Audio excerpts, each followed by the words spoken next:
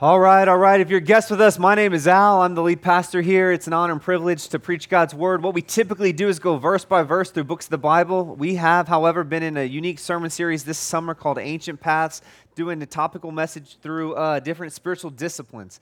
We are going to finish that sermon series next week and then jump back into 1 Corinthians, which we'll finish out right before Christmas and then into the new year. And so if you need a Bible, go ahead and raise your hands. One of our ushers will bring you one. If you don't own one, man, this is our gift to you. Take it, keep it, read it. It's about Jesus, and he's who we're here to worship. And so if you have any questions about the Bible, we'd love to answer those. But second to last week, right now in Ancient Paths, what we're going to look at today is the spiritual discipline of community. Now, community is a buzzword. Let's just be honest. Everyone has a different definition of community. And so we're going to define community according to God's word today. So we're looking at biblical community, but everyone has their community. This is what we hear. We hear the word community used in every context known to man in our day and age. And so what we're going to see today is a biblical community has a few facets: shared relationships and formative friendships together. And so we're going to look at those. But first, what I want to do is I want us to build a theological foundation for community. Like, where is community rooted in the Bible? Where does community start with? And it starts with, like everything, with God. With God. If we don't start with God, then we've missed the starting point, because the world doesn't revolve around us. It does around Him. And so in the beginning, in Genesis 1, 2, I'm going to read it. You have the verse reference on the screen. And so God exists in community. That's the first thing we need to see. God exists in community. In Genesis 1 through 2, it says this: "In the beginning, God created the heavens and the earth. The earth was without form and void, and darkness was over the face of the deep. And the Spirit of God was hovering over the face of the waters." Additionally, in John chapter 1 through 3, it says this: "In the beginning," so John's telling the story also, "was the Word, and the Word was with God, and the Word was God. He was in the beginning with God, and all things were made through Him. Without Him, not a thing was made that was made." So what John is saying is the Word was there in the beginning. Who's the Word? The Word is Jesus Christ. In the beginning, before the foundation of the earth, Jesus Christ existed eternally. He is God. Additionally, what we see in Genesis chapter 1, verse 1 and 2, we see that the Spirit of God was hovering over the face of the deep. So we see the Holy Spirit there. So we see God the Father, we see God the Son, Jesus Christ, and we see God the Spirit all existing at the beginning. So we believe in one God eternally existing in three persons: the Father, Son, and Holy Spirit. All are God, but distinct persons. They were all present at creation. Why do I make this point? It's because God exists in community. He exists in eternal community. God the Father, God the Son, God the Spirit cannot be separated. They are one. They exist in eternal union in community. And so in the presence of God, there is what we see in Psalm 16:11 is the fullness of joy. And at His right hand are pleasures forevermore. So the most happy, most joy-filled, the thriving, flourishing community is God Himself. That overflow, that infinite joy, that abundant life, that completeness, not lacking, exquisite community, the Godhead, the Trinity said, "Let us make man in our likeness and our image." Let us, implying that there's an us, that there's plurality in that leadership community. So the next thing we see as a theological foundation is that mankind was created in the image of God. Genesis 1:26, that's when God said, "Let us, Father, Son, and Holy Spirit, make man in our likeness and our image." So mankind, what is mankind to do? They're to reflect God, to literally mirror Him. That's what it means to image Him. We were made in the image of God to reflect our Creator. In our words, in our deeds, in our actions, in our thoughts, in our entire life, we are to rule and reign on earth as it is in heaven. That's the command. From the beginning, that's what Adam and Eve were to do. They were to rule over what God had entrusted them. They were to be in submission to their Creator, but to rule and reflect their Creator in how they exercised dominion, how they ruled, how they led, how they started a family, how they pursued justice, how they pursued wisdom, how they organized everything was to be a reflection of the God who created them. Another way we are to image God is through our relationships. So we reflect God and we image God through ruling, reigning, doing the tasks that He has called us to. But another way we do so is through relationships. inherited in the design of humanity was this need for relationships. We were made first to be in a relationship with God, to know God. And number two, we were made for a relationship with others. So Adam walking in the garden by himself, but not by himself because he's with God. God tells him, hey, it's not good that what man should be alone. We see this in this. God created us for relationships. In Genesis 2:18, the Lord God said, it is not good that man should be alone. I will make him a helper fit for him. Now, he's specifically speaking here in terms of that, not that God was lacking, because he's complete. God is complete. So some will say God was lacking, so he created mankind because God needed something. False. God didn't need anything. He's eternally existing in perfect harmony, in community with God the Father, God the Son, God the Holy Spirit, perfect unity, perfect joy, in perfection, in his presence forever. But mankind, created in God's image, still was lacking his ability to reflect God perfectly and to reflect God how God was created. We didn't have a community. There was no people. And so God wanted to populate the earth. He also wanted mankind to Adam to not be alone. And so he made him a helper. Specifically, he's talking about a wife. Single men. It's not good that you're alone. Like, it's not good. Single men are not good, not helpful, not good. It's a really bad thing to be single. If you're single and you're like, well, that sounds mean. Do you want to be married? Yes. So you agree with me. It's good to be married. It's good to desire a wife. Ladies, it's good for you to desire a husband. It's not good that man should be alone. God saw it and said, hey, it's not good, so I'm going to make you a helper fit for you. So the first community that is created is the family unit. So it's interesting that our day and age, we talk a lot about family. We talk a lot about community, but we also talk about splitting up the family. Like, we're not pro-family in our nation. We're anti-family, but apparently pro-community. Where the community starts in the Bible is with the family, with God first, so we don't like God in our nation, and then we also don't like family in our nation. So you can see the demonic counterfeit in our world today at work, because we see in the beginning we have God, and then we have him creating man in his image to rule in his likeness, and first thing he needs is a helper. He needs a wife. He needs a spouse. And so the first community is your family. So if you're married, and your husband, your wife, that's your first community, And if you're like me, you don't like being alone. I can be alone. I'm okay with being alone, but I don't like being alone for long periods of time. There's a show my family and I, we loved watching called Alone. It's an interesting show. It's about people who go out into the wilderness and they're alone. Well, one of the reasons why people tap out, they don't like finishing the show, is the goal of the show is who can last the longest in the wild alone. It's because they don't like being alone. Some of you are like, that sounds dumb. Yeah, you shouldn't be alone. Mankind wasn't made to be alone for long periods of time. And so the only time we see Jesus getting alone in the scriptures is he gets alone to be with God the Father in prayer. He withdraws to be alone, maybe to take a nap. But then when he gets alone, he always rejoins life and community. So relationship priorities, we got to see God created us for relationships. Our first priority is to our spouse. You have kids, your next relational priority is to your kids. See, it's to the family. What we're going to see about later is that God, in Christ Jesus, he creates a new family, the church family. So we're going to spend some time talking about that here in a moment. But I just want us to see the foundation theologically for why we talk and use the word community and why we're pro-community is because God exists in community, that mankind was made in the image of God to reflect God. And one of the ways we reflect God is through shared relationships in the context of, quote, community. And so we are to here, your home is to reflect heaven.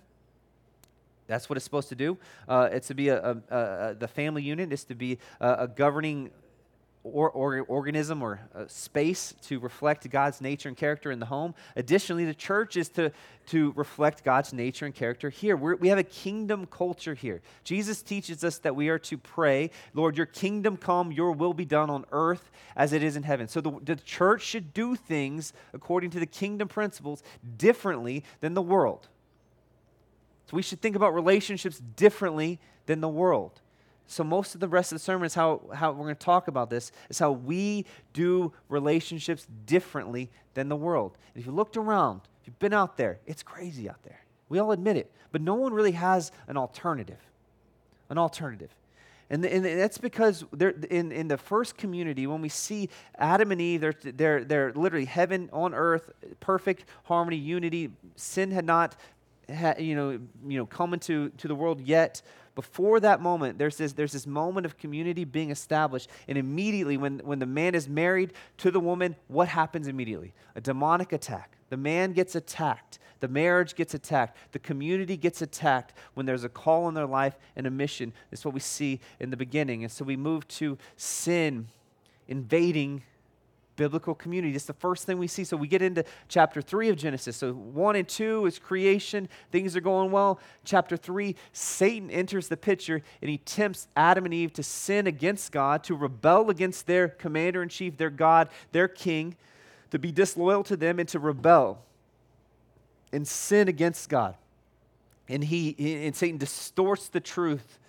And what ends up happening is he pits mankind against God and says, hey, God doesn't have your best intentions for you. So mankind starts questioning God's goodness. It's where the root of sin always is. We question God's goodness. Well, God really doesn't want me to have a lot of pleasure and joy, apparently, because he doesn't want me to do these certain things. He's such a mean God. That's how we view. We read the scripture and go, well, God says this. Well, that just doesn't fit my life right now. That seems inconvenient. I don't really want to do that. Like, this is the heart of sin that just desires to rebel against God. And it happened when sin entered the world is that our relationship with God was severed. It was broken. So when mankind rebelled against God, sin enters the world, the sin invaded the first community. The first thing that happened was mankind was separated from God. Literally was kicked out of the garden. Sin separates us from God. That's the first thing we have to see. Additionally, though, it affects our relationships with others. Some of you are like, yeah, well, I get it separates us from God, but what about everything else? Immediately after that, chapter 4 of Genesis, what happens? If you remember, Cain kills his brother Abel. Like, we go from eating a piece of fruit to murder in one chapter. Why? Because sin spreads so fast. We're foolish to think that just a little sin and a little bit of my way and a little bit of less God's way will just, I can just exist here for a time and it can be good. If left to its own devices, sin will not just partake some inch or two of your land and your heart. It will consume you entirely like it did Cain. And God shows up to warn Cain and says, hey, sin is going to devour you. You must rule over it.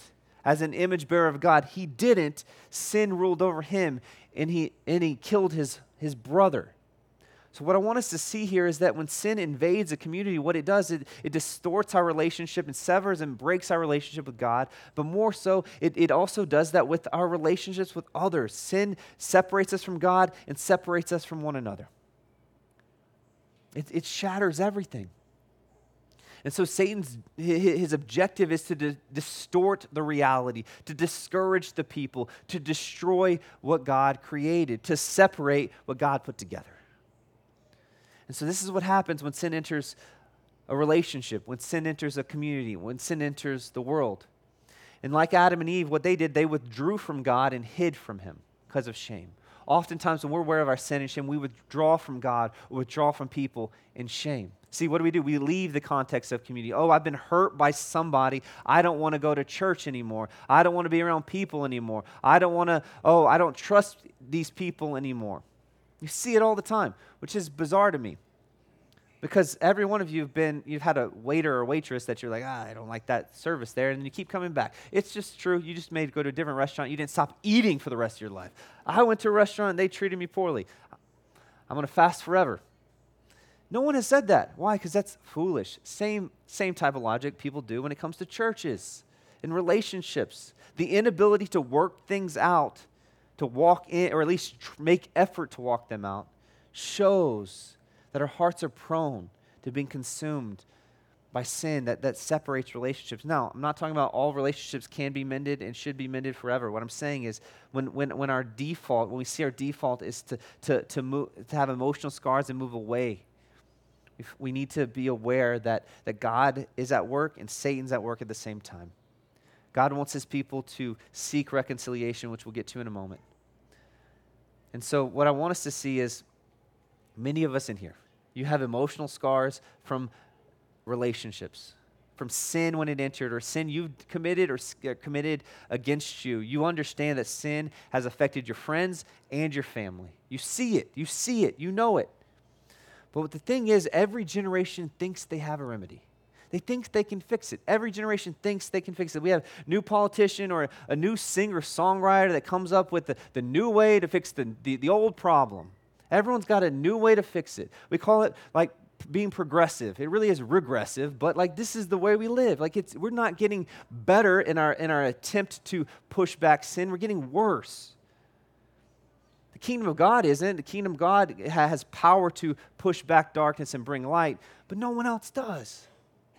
Like every politician has some sort of campaign slogan that the world rallies behind as if they're going to fix something. Like Obama was hope. It sounds good. I have hope. But if it's hope not in Jesus, not really good hope. Additionally, Trump's like, let's make America great again.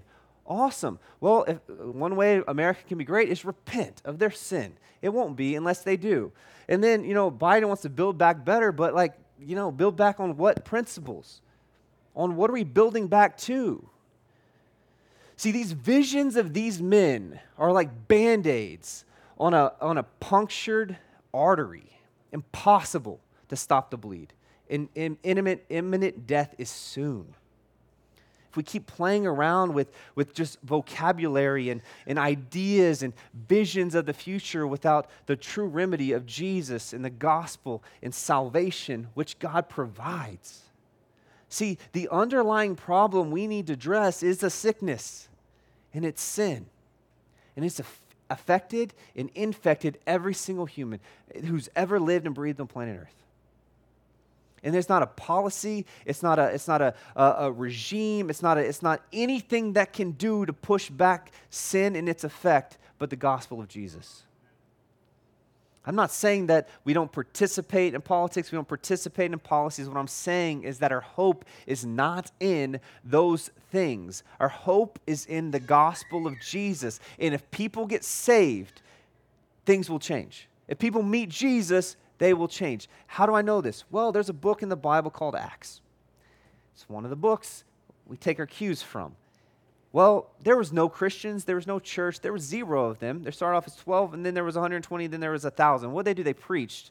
Amazing. They just preached sermons, and people were getting saved. Additionally, what ended up happening is the government told them to stop preaching. What they say? No, we're not going to stop preaching. They kept preaching. People kept getting saved.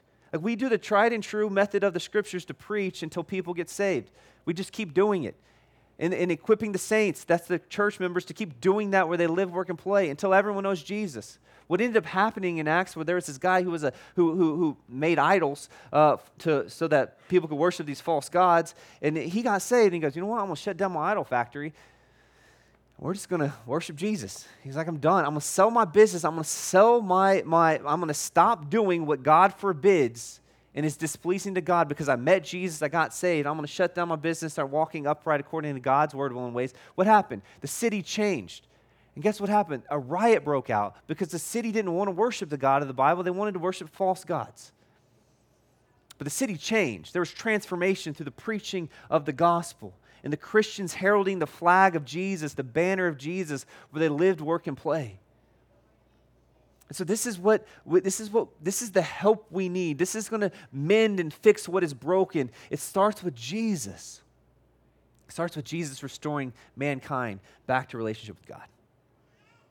So Jesus reconciled us to God. This is what we see next. 2 Corinthians 5:18, it says, all of this is from God, through whom Christ reconciled us to himself and gave us the ministry of reconciliation. See, community begins with God.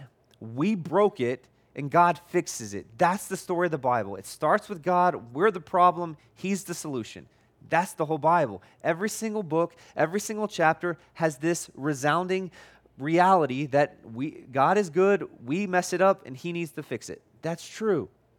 So what this means, God reconciles himself to us. Jesus reconciles himself to us means he literally restores to us a relationship with God. What we broke through sin, Jesus restores through the cross. So what Jesus does on the cross is he dies in our place for our sin, right? Sin separates us from God. So what does Jesus take on? Jesus takes on the sin of the world, the very thing that separates us from God, and says, you know what? I'll take credit for their sin, their past sin, their present sin, their future sin. I will stand their place for their sin and be killed on their behalf so that they won't. so that they can have right relationship with God through faith. Jesus not only what we see in 2 Corinthians 5:21, it says, for our sake, God made him, Jesus, who knew no sin, to become sin, so that we might become the righteousness of God. Jesus becomes the very thing. He becomes sin on our behalf, crucified in our place, so that we can be reconciled to God, that we can become the righteousness of God, so that through faith in Jesus, he takes our sin and he gives us his perfection, his righteousness. And with his righteousness, we now have restoration between mankind and God. So if you are in Christ, you know, love and trust Jesus, your sin has been dealt with, your past, present, future, forgiven. You've been granted Jesus Christ's perfection, his righteousness, so that you can now have a right, restored relationship with God the Father. Your relationship with God has been restored. Jesus Christ has reconciled you to God, and therefore has given you a ministry of reconciliation. And so in our day, we want to talk a lot about reconciliation, reconcile for the past. We want to talk about, notice, listen in our culture. I'm not just mocking them. I am, but I'm mocking them with a point. Listen to it. You'll hear a lot of talk about it. But tell me, anyone who wants to talk about reconciliation and doesn't want to talk about how we need to be reconciled to God doesn't understand the need for reconciliation. We need to be reconciled with God. We do need to be reconciled with people. We have no power to be reconciled with people without the power of God, who reconciles us first. So Christians should be the ones who lead the charge in reconciliation. Because we have the ministry. We've been given the ministry. We need to tell others that God has made a way for them to be reconciled with him. And that through him, we get the Spirit of God, the Holy Spirit, and that can help change our relationships. And so God has reconciled us to himself through the blood of Jesus Christ. Therefore, we are a blood-bought family. You understand this? If you're a Christian in here today, we're all family. We're all family. The church down the street, if they know, love, and trust Jesus, even though they vote differently than you, I know, they're family. Someone in Africa who's looking over at us going, man, Americans have lost their mind. Yep, they got to accept us as family too. If they're Christians, we're a blood-bought family. So this is what he says in Ephesians 2:18-20. It says, for through him, that is Jesus, we both have access in one Spirit to the Father, so that we are no longer strangers and aliens, but we're fellow citizens with the saints and members of the household of God, built on the foundation of the apostles, the prophets, and Jesus Christ himself being the cornerstone. Through Jesus, we have become part of this heavenly family. Do we see this here? See, through him, we have access in one Spirit to the Father, meaning God. If you're a Christian, God's your Father. That's what it means. God is your Father. God is our Father. Additionally, it says we're no longer separated. You were once strangers and aliens. You were once separated from God. But now you are fellow citizens and with the saints and members of the household of God. We are members of God's family. We are considered saints, not sinners, though we sin. Our identity is not found in our sin of the past. It has been dealt with, done. We've been forgiven. Our identity has been made as righteous sons and daughters, citizens, saints. That's who we are. We're no longer strangers and aliens. We're citizens. We're children of the Holy Family. That's who we are, in Christ Jesus. If you're not in Christ Jesus, that is not true of you. But if you are, that is true. That is true. So we're a part of a blood-bought family, and I want to see this. If Jesus was willing to give his life, spill his blood for you to be in his family, shouldn't you view the rest of the family differently, at least a little bit? I mean, Jesus, he saved me. He saved you. Dang, he's a good God. If he can save me and you, whoo, and all of us, like put all of our sin together, you know, man, this is not a good crew. This is not the best crew. See, Jesus dies in the place of sinners, and he saves them, but he saves them not in isolation. He saves them unto a family with real people for real relationships. It's not just figuratively speaking here that you're now part of the family of God. You're citizens of and members of the household of God. And it's just a title you wear without actual relationships with real people, real humans. Jesus says when you leave houses, mothers, brothers, sisters, lands for my name's sake, he says you gain in this life and in life to come 100-fold. What he says is that, what I want us to see is that this blood-bought family is greater in a sense than merely our earthly family. Now, our earthly family is especially if you have a family lineage that, man, you're all knowing, loving, walking with Jesus. That's a great lineage of faith, and I pray that would be the true for all of us. But there is a reality that some of you are members of families, and you're the only Christians. You're the only Christians, so no one shares your view of the Bible. No one shares the God you worship. No one understands why you parent your kids a certain way. Like you just feel like an alien and a stranger in your own family. I want you to know that's a real thing in our day and age, to feel that way in your own family. But I want you to see in Christ, you went from a stranger and alien and separated from God's family to being adopted into His family. And sometimes that makes you feel like an alien, a stranger in your own family, if they don't know, love, and trust Jesus.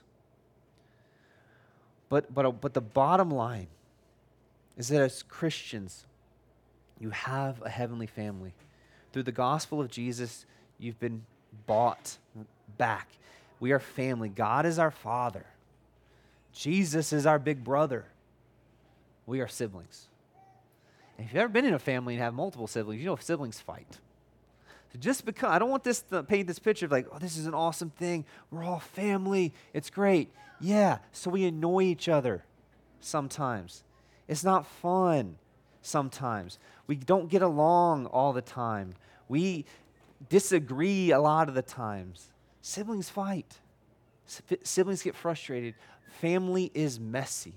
But I want you to see what's different is that Jesus has bought us with His life, purchased us, placed us into this family with His life, not by your choice, not by your merit, not by you, by His own blood. He's brought you into this family. Now, as Christians, we now have the Spirit of God living in us through the Holy Spirit.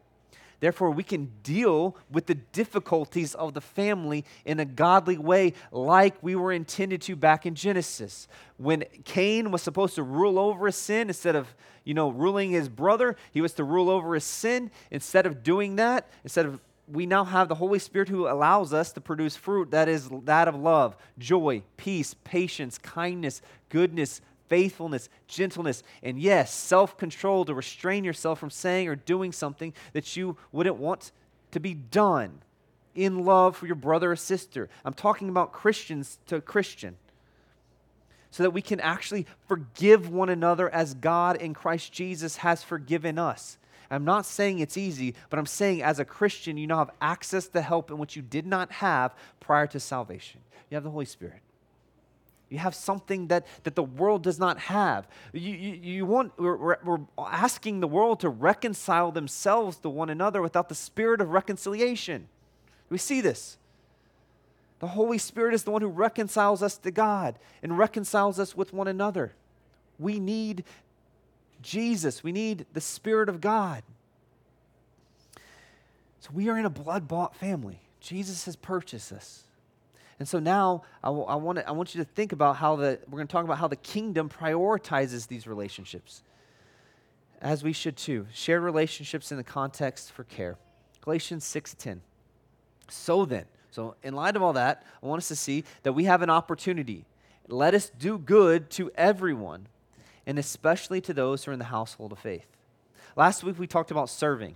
This week I want us to see the context in which we first must serve. So we are to serve non-Christians, absolutely. Be good to everyone. Love everyone. Every single person. First, so the non-Christian, for the Christian, you should have relationships with non-Christian people. You should. And you should have the type of relationship, a shared relationship with them, and that they're in your sphere of influence, that you can do good to them. You should have some sort of relationship there. But he says you should especially do good and care for those who are in the household of faith, who are part of your family, Christians. That's what he's saying. And so sometimes we can be so committed to being on mission for Jesus that in meeting the needs of the lost and hurting world that are out there that we forget to care for the household, those who are in the church. And so I believe it was probably similar in the first century when the church is growing and they're reaching more people, they're on mission, and the needs are growing, and then and Paul has to write and say, hey, do good to everyone, but hey, don't forget, especially the household of faith, don't forget your brothers in the church. Care for one another in your community, in your context, in your church. See, we need one another. We need one another, period. We need one another. Some of you don't think you need one another, but that's because you're hard-hearted and sinful in this regard. You need one another. You do. Everyone does.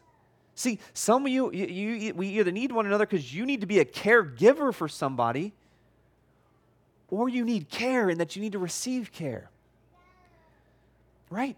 So if you go to a hospital, some people are there because they are working.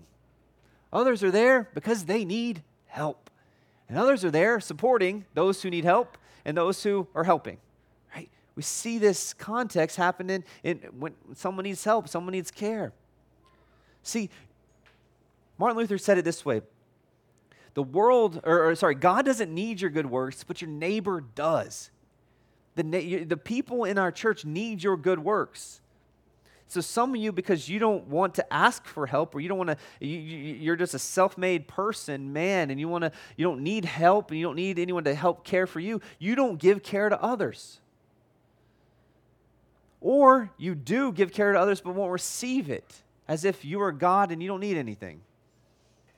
See, the bottom line is we all need care at some point in time. Some point in time, every single person in here will need care from God's people. It may not be financially. It may be encouragement. It may be just to share a conversation or a friendship or a relationship. Maybe it is some need comes up, some drastic need. Or we find ourselves in the world moving forward in the future in our nation where rights get taken from you, jobs get canceled, you get fired from different things, and you're like, I have no provision for my family anymore because I got fired at my job for standing up for Jesus and I wouldn't comply to the nonsense of the culture, and they fired me.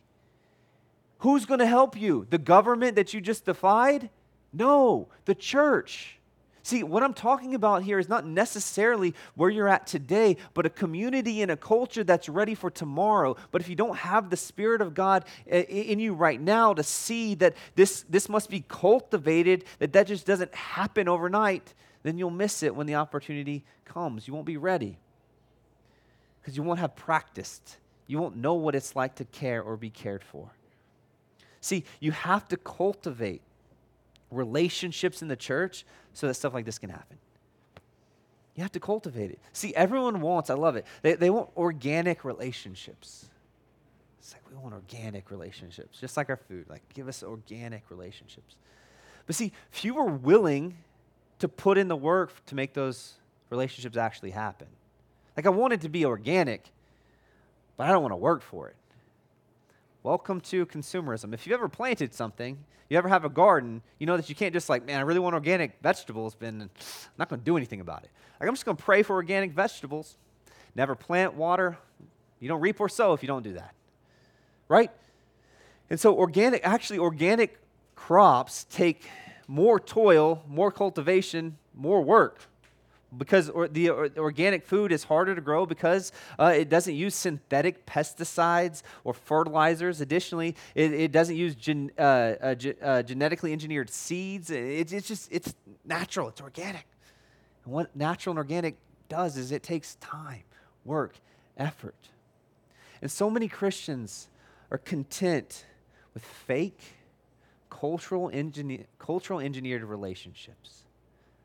Have less nutrients, less benefit to themselves or the society around them. Why? Because they require less work. See, in the day and age in which it's going to require you to need a community that you can pour into, invest and care for others, and they can care for you when the need is happening, it's going to require the work and toil now for that time later. That's what we see in ancient Egypt when God's people were about to experience a famine. and the land in Egypt. And God used Joseph and gave him wisdom. He said, hey, we should set aside some grain, set aside all these things so that there can be flourishing and we can survive the years of famine. I want you to know there may be a day coming in our age where there's a famine of sorts relationally, as far as politically, socially, culturally, where Christians don't have a community to come back to. We will be alone, which God intends that we not be. We must live life in relationships in the context of biblical community so that we can do the commands that God has required. And so no more good consumerism, Christianity. Life-giving relationships take work, just like anything else in life. See, these shared relationships in this context of caring for one another should ultimately lead to formative friendships. See, it should lead to formative friendships, not just functional friendships. Many of you have functional friendships with people. Maybe not necessarily here, but in your life, right? Functional friendships are just those that serve a function. You're at your job. These are my friends only because I'm working here, and we serve a function. When I get a new job, they're no longer my friends. I get new friends. So this is how we live. We have functional friendships. Many people just live their life with functional friendships, not formative ones. And so when the work is here and gone, those friends are here and gone. We need formative friendships. These are the types of individuals who will speak into your life. It's those who do what Jesus says, make disciples. This is discipleship. And so it's sadly that formative friendships, when it comes to formative friendships, men and women speaking into your life, holding you to the standard of Christ, doing what the Bible teaches, sadly, when it comes to formative friendships, this is where many Christians bail. We want consumer Christianity, not biblical Christianity. We want consumer community, not biblical community. So we don't really want people meddling in our business. We don't want our sin exposed. We don't want our heart revealed. We want our own echo chambers of confirmation bias. That's what we want in our relationships. We want them on our algorithms, and we want them in our friendships. We want everyone to tell us we're good and everything's okay. When you get too close to the line, I'll just hop out and hit some more friends. Get something going on down the road. Just like we do everything. See, this is a person that's been well-trained to be a cultural clown. That's what they are. That's just who they are. When you don't want God's people or God's word to form your life, you're just taking a cue out of the progressive culture that you find yourself in, and you're not progressing, you're regressing. So God's community, we must be retrained as Christians to be committed to formative friendships. That's the next point. We must be committed to formative friendships. Now, some of you, you're new to Christianity, you're new to Jesus, or you've been walking with Jesus, you're just now realizing, man, God has a standard and things are changing for you, and you're renewing your life with Jesus, and so you're like, all this just seems like a lot right now. It's okay. But we must be committed to forming friendships within the church. See, in Acts 2:42, they were devoted. They devoted themselves to what? The apostles' teaching and to the fellowship. Just so you know, the word fellowship here does not mean just hanging out and eating food. That's hospitality. Fellowship is Christian community, Christian relationships. See, hospitality is what you do with non-Christians. Fellowship is what you do with Christians.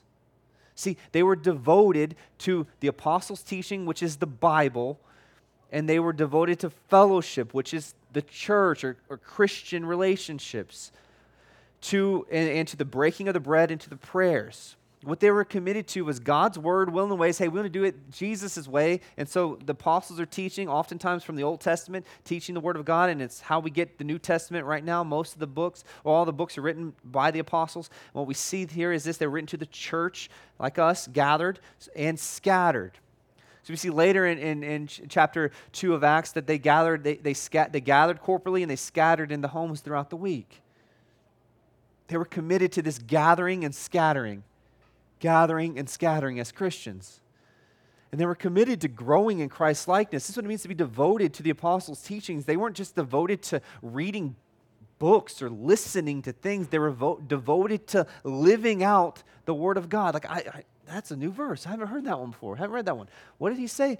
Man, let's talk about it. What do we got? We got to do that one. We got to start doing this one. This changes their life. They'd read God's word, and they would read their Bible, and then it would go, we got to do things differently now. Not feeling shame because you haven't been, but remembering the mercy and grace of Jesus and going, okay, I was not following his word in ways. Now I see it. I will repent of that willfully. And now let's walk according to his ways.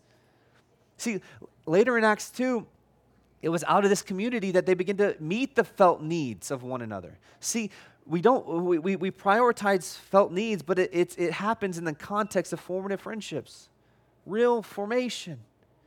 See, formative friendships, it's when someone speaks into your life.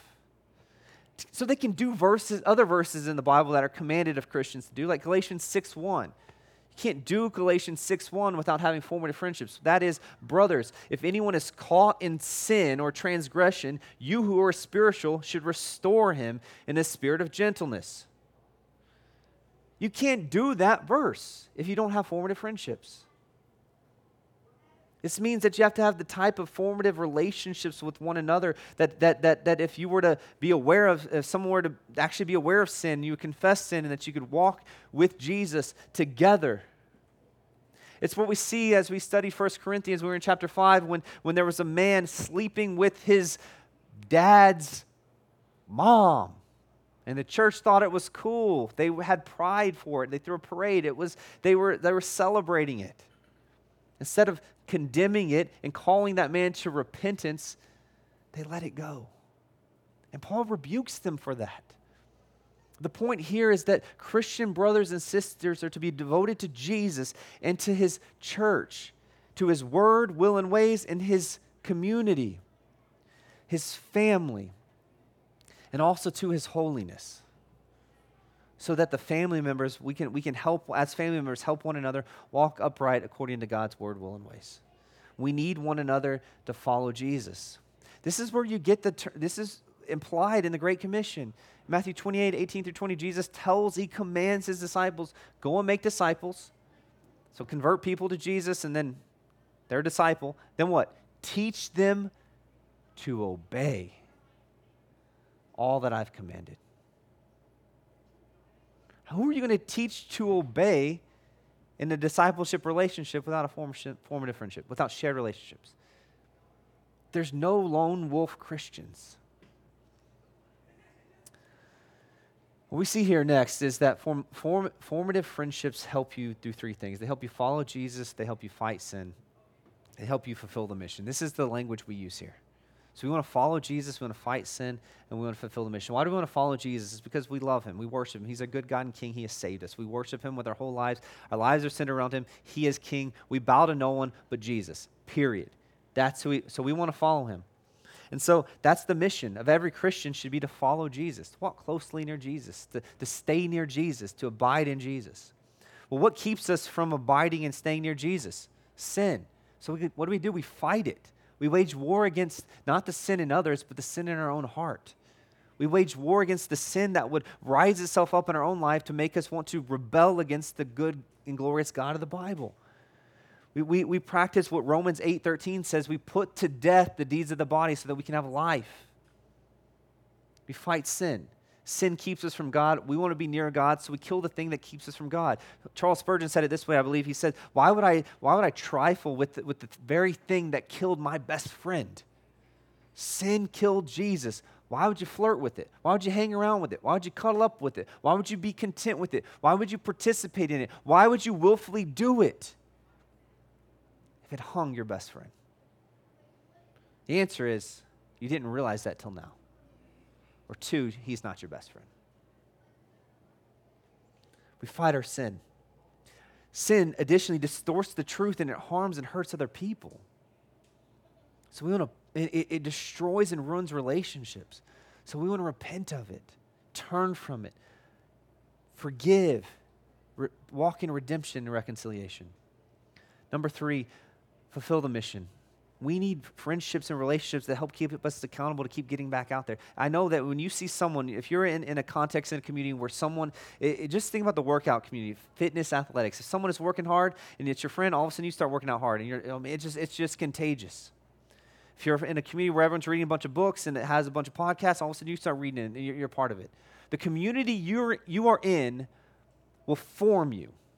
How is the community you're in forming you? The Church of Jesus Christ should be the type of formative community that helps us follow Jesus, fight sin, and then continue to get out there on mission so that more people can meet, know, love, trust Jesus, to see the kingdom of heaven come to earth, the kingdom culture experienced on earth as it is in heaven, as we are taught to pray.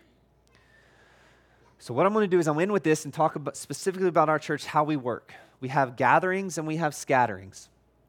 The gathered church is what you see right now. We have 2 services, Sunday gathering, and then we have community groups and discipleship groups that scatter throughout the week. So these are I want you to see how these function. They function more like a right hand and a left hand, or a right foot and a left foot. If you were like riding a bicycle with only one foot, you'd just be spinning around in a circle in a cul-de-sac. But with a right foot and a left foot, what happens? You go forward and go straight, right? If you have a weak right leg, weak left leg, just not so much balance. But you start going with a strong right and a strong left, you drive straight on a bike. And this is what we want to do as a church. We want to drive straight on the path of Jesus to do his mission and proclaim his word and his name in this city. And the way we do that is in our gatherings and our scattering. So the purpose of our gatherings, what happens here on a Sunday gathering, is preaching and teaching like you're hearing now. But then when we scatter into our groups, there's care and community going on there. There's relationships, shared relationship, formative friendships. See, Sunday gatherings lead the mission. But our small groups, our community groups, our discipleship groups, what they do is they follow the preaching in the mission and vision of the church. They continue it. On Sunday, you see a primary visible leader. So whether it's me or one of our other elders preaching, you see typically more a primary leader. But then when we scatter in groups, what we see is we have multiple leaders, and they're less visible leaders. So some of you don't know who all the community group leaders are, and we're going to tell you about them here a little bit later. But additionally, Sunday is a larger gathering. Second service is a really larger gathering, but it's a larger gathering than a household. This is than a house. But then in our groups, whether it be you have individuals in small groups, so whether 2 or 3 or larger groups, maybe a little bit larger, 8 to 12 in a home. Sunday gatherings at this point in our church have become the front door. We used to have like 80% of our people in groups. We now, because we've doubled in size over the past 6 months, 5 months, we now have half of our people, we're just getting to know, not even in groups yet. So Sunday has become the front door, whereas the groups truly are the church's living room. It's a place for hospitality, friendship, fellowship. The Sunday gathering draws people to the church, and then our groups connect people with the church. They connect the people in the church. Additionally, the Sunday gathering is proclaims with authority. So, and then the groups explain with accountability. So, when I'm preaching, this is what God says. We got to obey it. We got to do it. It's more proclamation, and then in groups, it's more conversation. Additionally, lastly, the larger group provides general principles at our Sunday gathering, and then when we get into our groups, we make time for personal applications. And we answer questions. See, the reality is we need both. We need both. And I get it with schedules. Sometimes we can't always have both, but we should be committed as Christians to pursue both. The Sunday gathering corporately as the body, as a family, as a celebration together, but also in the context of whether it be community groups or discipleship groups, smaller groups where you can be more accountable, be more known, have what we've called here today, formative friendships to help you follow Jesus, fight your sin, and fulfill Jesus' mission. We need both. And so this is how we do it here. We have a gathering and we have our scattered groups of both community groups and discipleship groups. We'll talk about how you can get involved with those later, but right now what I need you to do is to think upon what has been taught today. Where are you at in your life?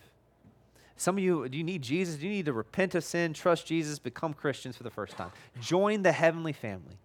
Others of you, have you resisted community? Have you resisted, what I mean by that is formative friendships. You have shared relationships, you have friends, but not many people want to walk closely with you and follow Jesus with you and help you fight your sin. Maybe you resolve today that I'm going to take the next step towards being a part of formative friendships and community. Some of you, this is maybe your first time or second time to be here, and you're like, hey, I just want to figure this church out a little bit. Well, you got to hear a lot about who we are today. We'd love to answer more questions for you. But as we respond now, I want to remind us that we've been commanded by Jesus in the Great Commission to be disciples who make disciples. Meaning this, we're disciples who are being discipled and are making disciples. And true biblical community takes work. It's not the buzzword that the culture uses. This is the real deal. People sin. Life is messy. It's hard, but God is good. His Spirit is in you. His ways are best. It's worth the effort. My question will be to you, will you take steps today to cultivate formative friendships, share relationships with God and with others today? Let's pray. Lord Jesus, we love you so much. We thank you that you, though looking at us in our sinful state, didn't say, I don't want them, but rather you said, I want them. I want them to be in my family, so I will pay for them to be in my family with my life. That's love. May we be in all of it today. May that motivate us, push us to right relationship with you and to love, serve others, to forgive where we need to forgive, to seek out reconciliation where we need to seek out reconciliation, to put ourselves in the line of community so that we can be formed according to your word, will, and ways. Lord Jesus, help us, Holy Spirit, empower us to respond in a manner that brings you glory and that you are speaking. And as we also begin to partake in communion as we close our time, Lord Jesus, would you give us hearts and minds that want to do things your way, Jesus, that see that you've died in our place for our sins, that you've covered our guilt, past, present, and future, that we are truly redeemed. May we go to the table today as sons and daughters of the Most High King, remembering that there's more mercy and grace in you, Jesus, than sin in us, and would that empower us for the life and ministry you've called us to, where we live, work, and play. In Jesus'